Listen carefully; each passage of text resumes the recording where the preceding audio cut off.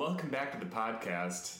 Today on the podcast, again, we have myself, Michael Adams, and John Rahimi.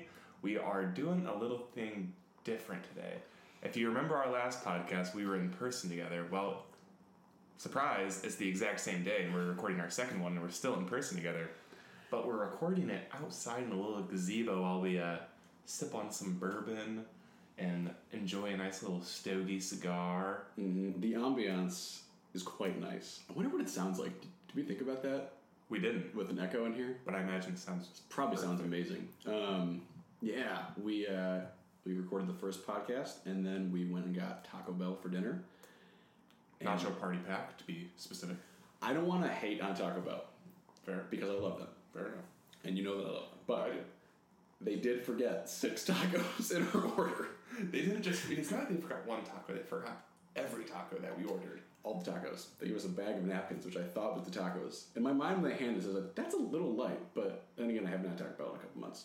Me too. I was like, that kind of seems like a small bag, but I guess, I mean, why would they give us another bag on top of the Nacho Party Pack? Yeah, in my optimism, I told Michael, hey, it's probably inside the nacho box. He's like, there's no way. It's full of nachos. And he was right. I wish I was wrong. I know. I was. We plowed through the nachos and thought we could easily eat 3 tacos each right now. So we settled for whiskey and cigars instead of actual dinner. Yeah, and we were drinking Maker's Mark whiskey, which I've never had, and cigars, which are soaked in Maker's Mark or something like that. It was something, yeah. They had the same little wax seal on the top of them. I feel very cool because the wax seal is awesome. It was one of the cooler things I think we've done in our life. Yeah. Which shows you how cool we are in actual real life. Exactly. Yeah, I mean, we apologize in advance for the sounds that will be coming out of this podcast, but... Some coughs. The occasional spit. Spitting. It's okay. Drinking, slurping. I mean, just all of the things, you know? It's one of those nights. But for everyone else here, you might have already picked up on the craze that is Olivia Rodrigo prior to today. Just moving right into that. But for John Rahimi, this wasn't his first experience. Shout out to Tina and David for She's gonna hate you for introducing him into Olivia Rodrigo. But I gave him another little second dose of Olivia Rodrigo tonight on the drive home. It was better the second time. You know, it was just like it had time to steep. Must have been the company. Oh yeah, totally. Yeah. I mean, it's just... Folks, she's so good. I mean, I can't get over it. It's like... She knows how to speak into the experience of a breakup with just incredible accuracy and rawness. And, I mean, it's freaking mind-blowing. What did you say? Her vocabulary is just like... Her vocabulary seems as if it's... I mean, it's no disrespect towards her, but she's been a child actress her entire life. I wouldn't imagine that there would be much focus on school. I know if I was in her situation, I wouldn't focus on school. I wasn't even a child actor, and I didn't focus on school that much. So, for her to have the vocabulary that she has is extremely impressive. I mean, there's times where she'll say a word, and I'm like, how did she slip that into a song? Like, there's words... specifically that she's used that I've never heard in an actual song used, where it's just like beautiful that she's able to do that. And it's just extremely clever. Her wordplay, very impressive. As you know, we were rocking out to Deja Vu as we drove in. And that one, I have to say, is one of the most creative songs and one of the most creative wordplays I've heard in a very long time. Yeah, it's an experience. Let me just say this as a man. It is an experience to listen to her songs because, and Michael and I both tested this as men who have broken up with a girl before in a long-term relationship, you know, that was, you know, I don't know what a relationship was like, but I doubt it was as serious as ours. Maybe that's probably harsh. I shouldn't say that, but... Yeah, I don't know if it was, but I will say, yeah, being in a long-term relationship and going through, quote-unquote, I think both difficult breakups would be probably the delicate way of putting it. Breakups are always difficult, but I think when it's long-term, there's always extra emotions involved in it.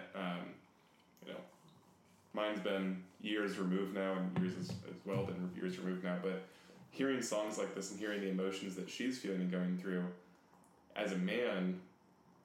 you see similarities of things that I have heard said to me in breakups. Maybe you have also heard similar things, but it's beautiful because you can jam out to them, but at the end of the day, like, at times, like, you sit there, oh, man, like, we said this earlier, like, I'm just sorry. Man. Like, I'm sorry I made you feel like that. It's just like, you didn't even grasp the emotional, like, toll that it took on the person, really, probably, at that time. Yeah. And it's not even just, like, a thing you can chalk it up being like, oh, just that person was really, like, clingy or too attached or whatever. It's just, like, the real, like, raw experience of the thoughts that just break into your mind and your heart that sort of, like, grip you, you know, and, like, being able to wrestle with those. And she just does such a good job of, like, naming them. But then as a man, you're sitting there, you think to yourself, like, to quote John Mulaney, you have the thought that only Steve Urkel can have. Did I do that? And you're just like, oh boy, you know, like, shoot, I didn't know, like, that's, like, what the effect would be. But, yeah. I don't know,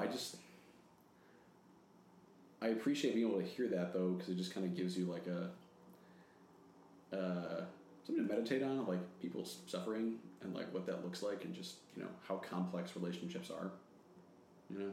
No, it definitely does. I think just in general, it makes you double think and rethink some of the stuff that's happened in the past and, like, some of your own past judgments that I've passed on people. I've had judgment passed on me in relationships with how I've handled emotion, or, like, I've passed judgment on others of being like, hey, you need to, like, get over that, or, like, hey, wasn't that big of a deal. Until you hear that, it's like, oh, you don't actually understand the true emotional state that somebody's actually living in right now. Yeah.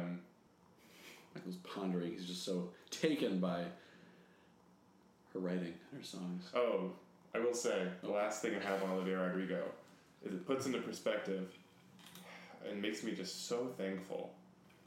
I said this to John earlier, that none of my ex-girlfriends have ever been musically gifted. This is no slight on them, but man, would it kill me having an album out there like this written about me. Gosh, I know. It's just, that would suck. Big time. But yeah, I think just, like, even looking at some of those song titles and hearing some of those things that were said, like, a lot of those thoughts are, like, I gotta say, they're lies, because they are. Like, the like, one of the songs is, like, Not Enough for You, I think, right? Mm-hmm. That was when we were listening when we got in. That's just not true, you know? Like, ladies, you're just way more than enough for, like, any man, you know? Like, so, yeah, I mean, I understand if those thoughts come up and you have them and, you know, but just don't linger on them, because it's not true. Like, I know it hurts, but... It's important to know, too, like, not alone. Guys are also having those thoughts. True. And feelings of inadequacy. But again, it's usually just a lie. That's not to discredit that there have been ugly breakups and things done poorly, but... True. The thing I always tell everyone, all of my friends who go through breakups, no matter what your breakup is, no matter how long you've been together, no matter who it's with, breakups are ugly. And Olivia Rodrigo, case in point. Freaking rock star. We can't wait for your next album. Yeah, we are pumped. We will throw your album release party on the podcast. On the podcast, so just, you know, let us know. Yep. Also, if you give us, like, free tickets. Actually, that'd probably be bad. I don't want to go to that concert. It would be interesting. Yeah, interesting. Those two grown men in the back sipping bourbon and smoking a cigar. Kind of weird vibe. Kind of weird. Anyways. So, today, Michael joined me at the mission. He came and he helped out. We served the Franciscan Sisters of the Eucharist. Or, sorry, the Franciscans of the Eucharist. It's a point, because there's one brother, so you can't say sisters. So, yeah, we were there, and we painted a room together, which, as Michael explained to me, is the only thing he's ever done in any service project he's been a part of. Well, I did other things, but in every service project I've done, there has been some aspect of painting for, like, an extended amount of time. Like, when I was in Peru, we painted rooms every single day I was there. We did things on top of it, but at the core, there was a lot of painting. And I got really used to it. I still have the shirt that I wore in Peru every day for painting, because I think it's funny, and it has a bunch of, like, handprints on it, and it's, like, all that I did throughout the entire time. Uh-huh. But generally, I know my way around a paintbrush now purely because of mission work. I would agree with that because you were spotless. There was like not a fleck of paint on you, and I was covered in paint.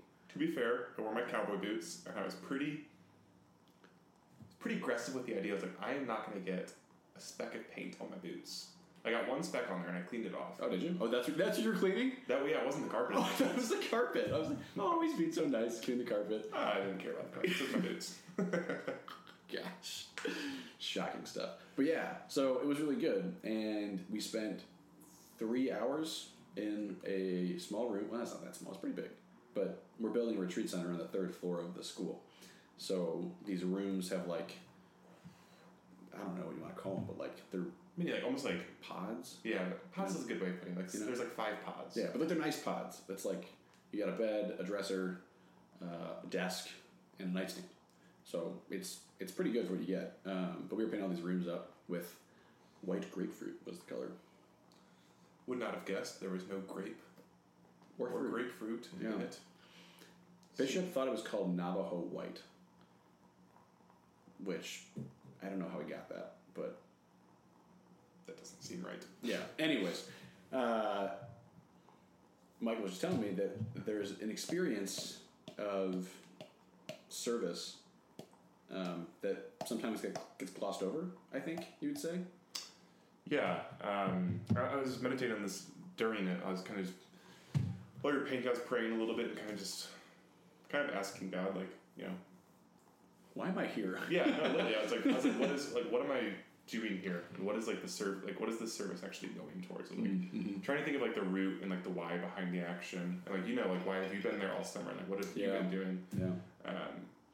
And I think we get in this idea in our minds sometimes, especially laity, especially young the laity. Especially young lay people, I think. Like 20-year-olds, 25-year-olds, 30-year-olds. Yeah. I mean, it stretches throughout all years, but I think a lot of young people, we come out where we're so excited, we're on fire, we want to serve the people, we want to be with people, we want to be hand in hand, we want to be face to face with people. Yeah.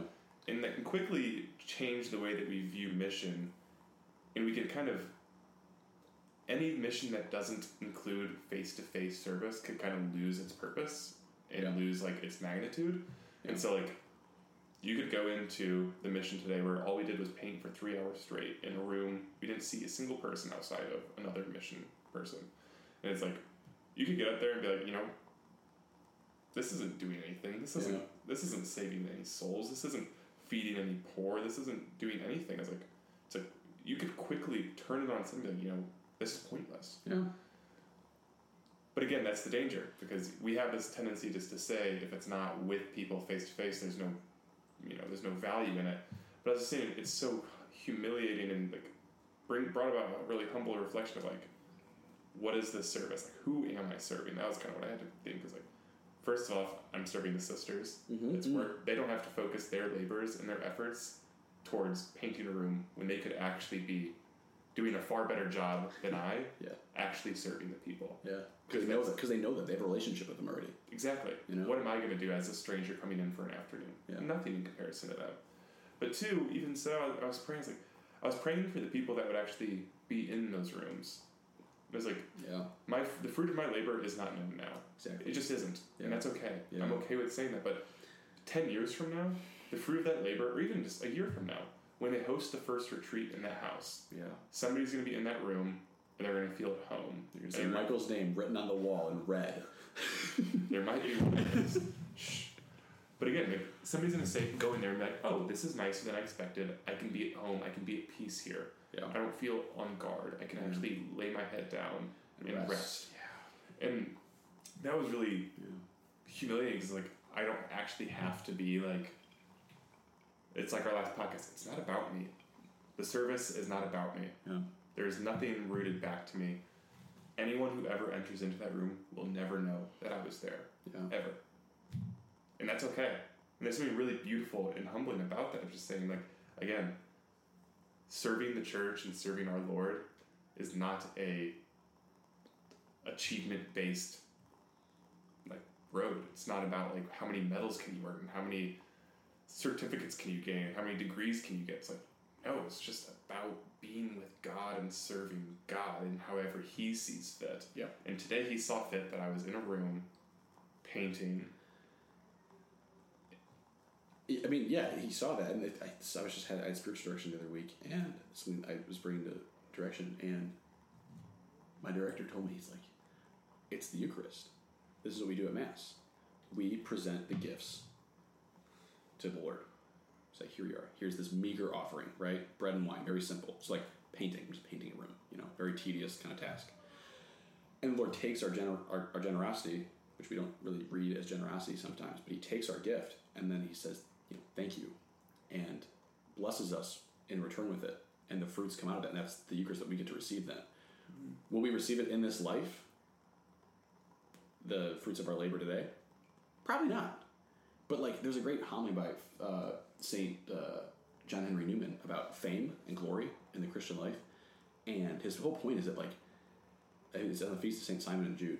These are apostles, but no one cares about Saint Simon and Jude. We care about Simon Peter and Judas, but not Simon and Jude. They're the lesser known apostles, but they're in heaven. They have all the glory now. Their names are written in heaven. Revelation says their name, they're written in the stones of the New Jerusalem. So, they did it, and that glory is never going away, right? It'll last forever. But our glory, if we were to be known on earth for the great painting that we did today, we'd be forgotten about in 15 seconds. So, glory in this world is kind of useless, That was my question: is we might be forgotten in those 15 seconds. Why are we so deeply bothered by that idea? I mean, part of me wants to go back to the last podcast and say because we want ourselves to be held up as gods. We want to be seen as important. We want people to recognize us, and because that's the way of the evil one, right? The temptations in the desert for Christ is that that's one of the temptations is you'll be known. You will have fame and glory in this world, and you'll be known in all the nations. But that's if you bow down to me and you turn away from God, who you've been made to serve. If we go away from our purpose. So there's a great help there for us to notice the Lord. Where's Christ in that? It's I don't need that. I have the Father, and I will not serve you. So yeah, I don't know. It's not helpful. So I think meditating on that and staying with the fact that it is humiliating and there is no recognition in it, and that we're not directly seeing the fruits of our labor, is a really good thing. And that's what we don't I think, as millennials. Is that the training part, the part where it's not really glamorous, we're not just already at the end goal we want to have achieved. We don't like that part. But the painting is the preparation for those people. It's the work that has to get put in before that can happen. And we don't want to put the work in first. We just want the end result. Yeah. I think sometimes too, we undervalue the work that we do put in. We undervalue the process. Yeah. And, we're so focused on the end. That's the thing, when you're doing mission work that's face to face with people, a food pantry, you're actually handing people food.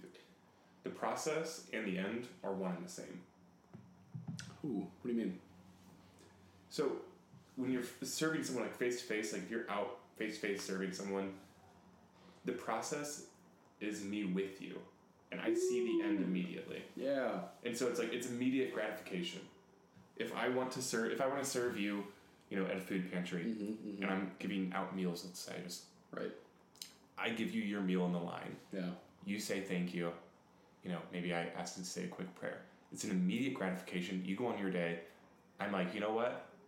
Yeah, I got to serve God's people. I get immediate gratification of my labor today went on to serve this specific person. I can remember their face. I can remember their name. But in a case where you might not have that, you'll never know the face of the name that your labor actually served. And so it's a much more delayed gratification where you might not be as so immediately pleased. Yeah.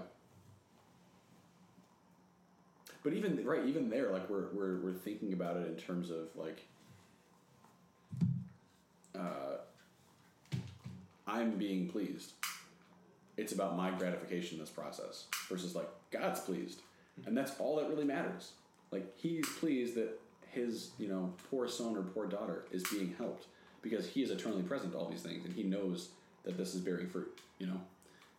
In the way that He wants to, which is again like it might not be the way that we want it to bear fruit. Like that person laying down their head at night to like get rest in that room. That might not be the big moment of like their conversion or like this big moment encounter with God. It could be something super small and really like seemingly insignificant, but that could be the one step on the road to, their conversion. Just one moment in that process towards coming to God, towards their conversion,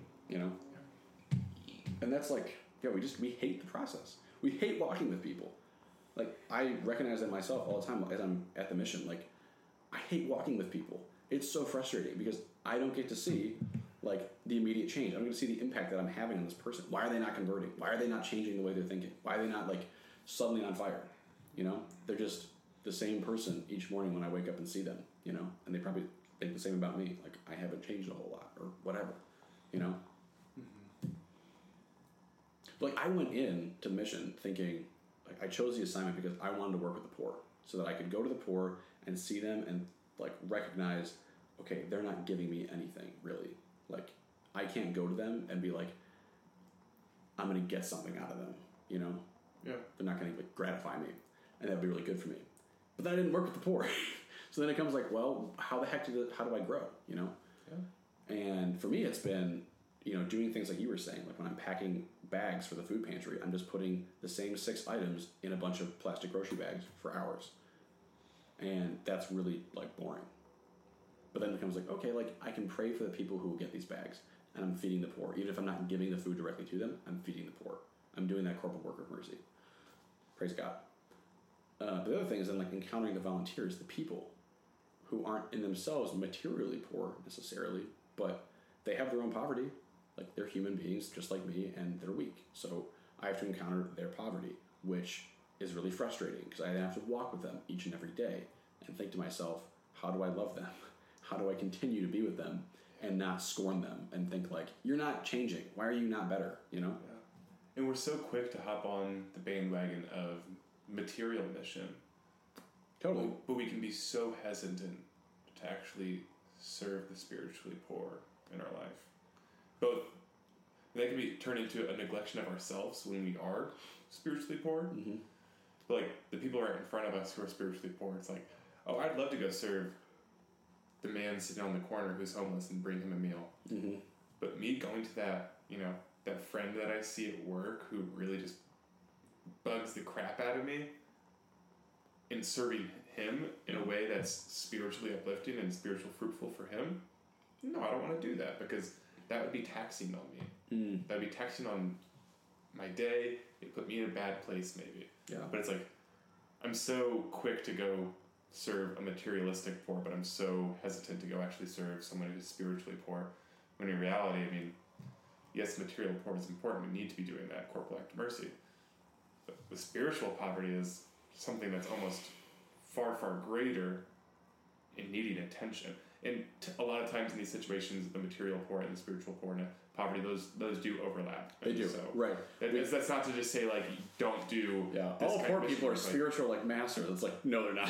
No, not. But it is an idea of saying, like, sometimes we don't look to actually serve those who are maybe material-based, like, well-off or great. Like, there's no real hesitation there where we think, oh, they don't need my attention or my mission work because they look like they're doing pretty fine. Yeah. But again, you peel back those layers, you look into them in the spiritual lens, it's like, okay, materially, they're doing great. Spiritually, though, they're impoverished. They need served. They need someone to serve them. Yeah. Yet we are either, one, afraid to enter into that, or two, hesitant and impatient to walk along that journey. Yeah. And, I think it goes both ways, too. Like, I've noticed, and I think we've had the conversations with the sisters, that, like, what are we doing? You know? Like, we're feeding people, but, like, when is this, like, turn from just being handouts to like we're like helping them like get out of this, or like, you know, helping them like to come to the Lord. You know, I don't know. You just kind of sit there. You're like, we do this week after week. We just, you know, give them food. But like, that's the expectation thing. We come in thinking like, this is what it's going to look like to serve the materially poor. We're going to bring them out of poverty, and they're going to like become millionaires. You know, some feel good story. Yeah. It's like, no, probably not. Actually, it's just going to be like these people lost their jobs during the pandemic, or they just never had a job, and it got worse because of the pandemic. They needed food. They were starving, like legitimately starving.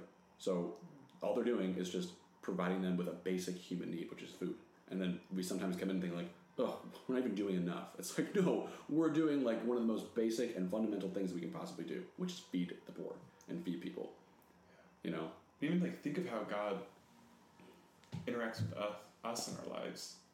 If we say like God serving us and in his mission towards us, like it'd be easy to say like, you know, why isn't it just like a snap of the finger? We're served, and like it's that inspirational story of nothing to everything. Yeah. It's like, again, we don't see that in God. Like even in God, like, it's these small moments of just over and over. I mean, you hear those stories like you go to confession, it's like, this is my 10th confession in a row saying the exact 5 things, and it's like, why am I not just lifted out of this? And it's like, God is just trying to serve you, provide for you.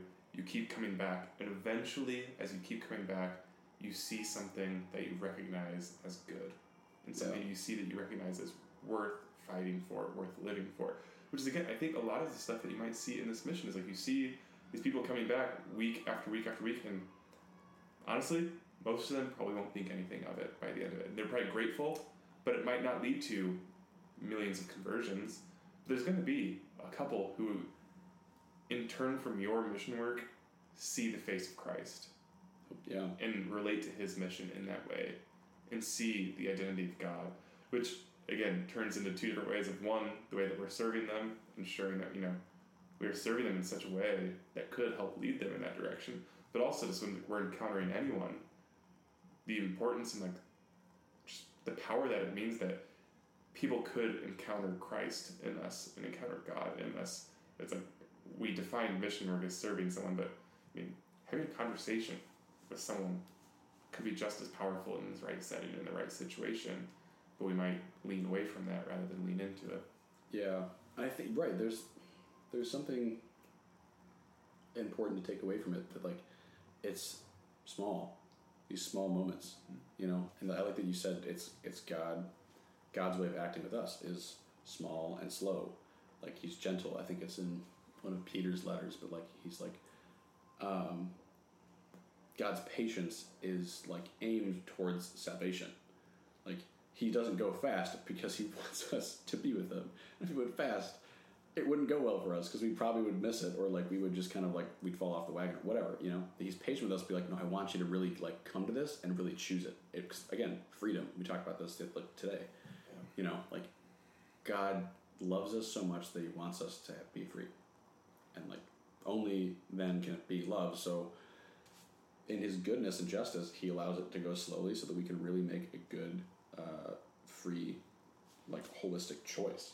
And so for these people, it's like we have to be slow with them, just as God is slow with us. And I think that's, for me, that's something to take away from this, is that, you know, my big thing coming out of retreat was John 15:12, love one another as I have loved you.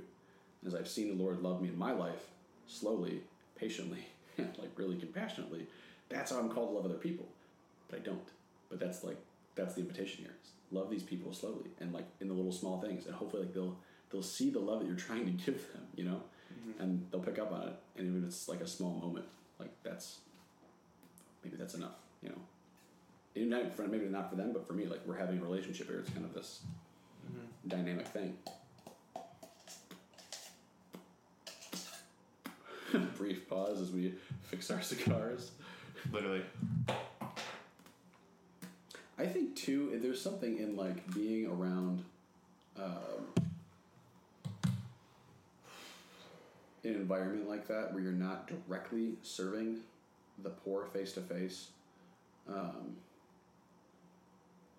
but when you do come face to face with them, like I get to see them like once a week pretty much at the pantry. Mm-hmm. They're like, I have like this, I don't know, it makes the encounter mean a little something more. But it really is a struggle to like see the face of Christ, because you always think like that's the poor man before me. Christ is the poor man on the cross. He takes on like the identity of the poor man. So yeah, you have to like really stop. Like it's a real like you have to really break through a lot of like the muck and the dirt in front of you to like see the Lord's face. Yeah. You know, and that's hard. I'm just thinking of all these times go to people's cars or encounter them in the pantry and see like trying to talk to them and ask them their name and all this stuff, but to actually see this is Jesus Christ before me, asking for like Matthew 25, right? Like when I was hungry, you fed me. I was thirsty, you gave me drink. Like that's these moments, but I don't see them as that because it doesn't look as glorious and glamorous as I want it to. Like they're not even like I'm not thinking about the Lord. They're not thinking about the Lord. They're just like I want food. I want to get out of here because it's hot. And I'm like I want to be done because I don't know how to speak Spanish to you, and I'm trying to get this conversation over with as quickly as possible. Yeah. You know, it's just. Yeah, it comes into again like coming in with the expectations. Just like with anything, like we come in with expectations, and if it doesn't meet our expectations, it's not good. Which comes into both the way that we are serving others. I mean, again, you came into your summer with expectations. I will admit I didn't really come in with many expectations today because I had no idea what to expect when I came to Steve and actually serve in the mission. But I didn't expect to paint. And even though we were going to paint. You did. Well, this is the day before. Oh, right, okay. But beforehand, I did. Oh, right, I didn't expect. And there's something beautiful of not knowing, but it's different when you don't know, and it doesn't maybe live up to your expectations of like, oh, I thought it was going to be this. Yeah. Or I thought it would be like this. And again, it's just something very humiliating just being able to say, like, God sees fit that I'm serving him in this way. In this very little way. Like, God is not requiring me in this moment to do this heroic, famous act. Like, God right now is okay with me sitting in an upper room, painting a room, all by myself with John Rahimi today. And so there's something just so beautiful and personal about that kind of love. And it really reminds me of like a very fatherly love. Again, my dad is in construction, so I've been on many construction sites with him in my life. Yeah. So that might be kind of why I'm able to relate to this. But like there are times growing up where my dad has said, "Okay, Michael, like go on that roof, and like you're gonna be scratching nails off the top of the roof for the day by yourself." Yeah. What seems like a meaningless job to me. Not really that glamorous or that cool. Or Michael, you're gonna go pick up shingles today. Again, not that fun of a job. I'll be the first one to admit it. But being able to say, like, that's what he wants me to do. And it's enough. And it has a purpose. And it serves a purpose in the grand mission. Mm-hmm. It's like something like this, so little, isolated by yourself, seems insignificant to us. But God is just sitting there saying, like, that is enough. You are enough. Yeah. I wish Olivia Rodrigo could have heard those words. Ooh, baby! Look at that giant! Ooh! Oh! Full circle. That was nice. What time are we? 34. We got more time? No, we're not done yet. Also, that thing just spiked. Yeah, wow, that was... I can't repeat what you just said, it was profound, but like... Yeah, that experience, I think... I'm just thinking this moment, I think I told you this, but like, Did I talk about this on the podcast one of those days? I pulled my groin. I did. We talked about this whole thing. Yes, you did. So I pulled my groin, right? And and I couldn't do anything for 3 days. I had to like let it rest. And I remember like I was putting some plates on the lunch table, setting the table, and the bishop walks in. He's like, "Hey, how's your leg?" I was like, "Bishop, it's fine. It's getting better, but like it really sucks that I can't do anything. Like we're lifting drywall, there's like things being moved, and I just have to sit around and do nothing. And he just goes, well, we all have to die to ourselves sometimes. And then he walks away. And it just like hit me like a truck, because it was like, and I took that to prayer, because exactly what you said, I had to sit there and like really like let the Lord say to me, I love you even in this.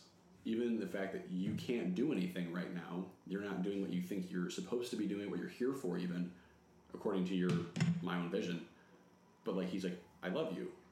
And even if you were to get this back, this, your leg and all this stuff, and even if you had the then extra gifts that you want to evangelize or to be more like outgoing or whatever, I still love you even without those.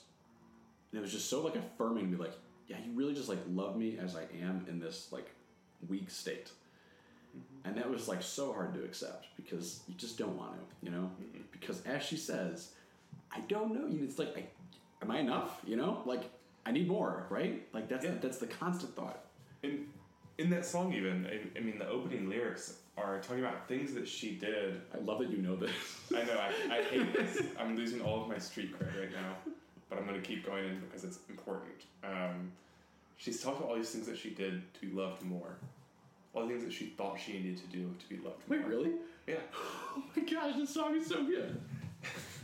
And literally, how frequently do we do that in our relationship with God? Yeah. Of like, even that this is going to be at people and at myself.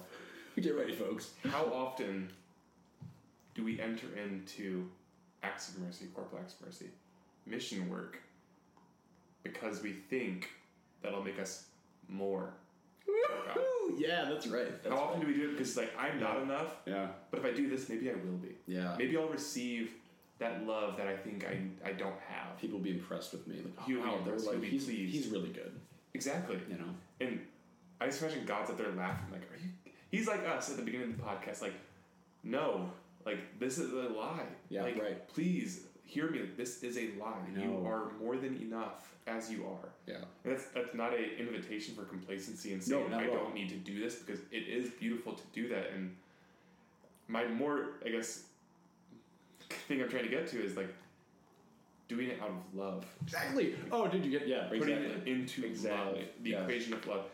And even in those moments, again, fake it till you make it. If it doesn't seem as like that's straight advice from Mick Best. If it doesn't feel like you expect it to feel, like you don't feel that deep, warm, tingling love in the traditional sense that you might feel it, that's okay. Yes. But like in those moments, reminding yourself, I am not doing this to serve me. Mm-hmm. I'm not doing this to earn anything. Even if it might feel like that, like reiterating it to yourself and training your mind to know like I am actually doing this because I love God.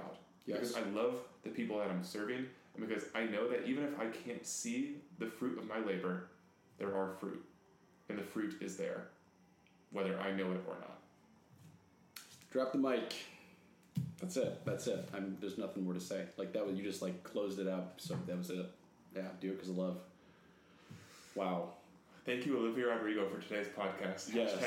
Hashtag ad. And thank you to sponsor. Maker's Mark for your whiskey and your cigars, because they were delicious. They were delicious. Now we're going to finish them, and you guys have a great rest of your night, or whatever it is you're doing. Cheers, y'all. Talk to y'all soon.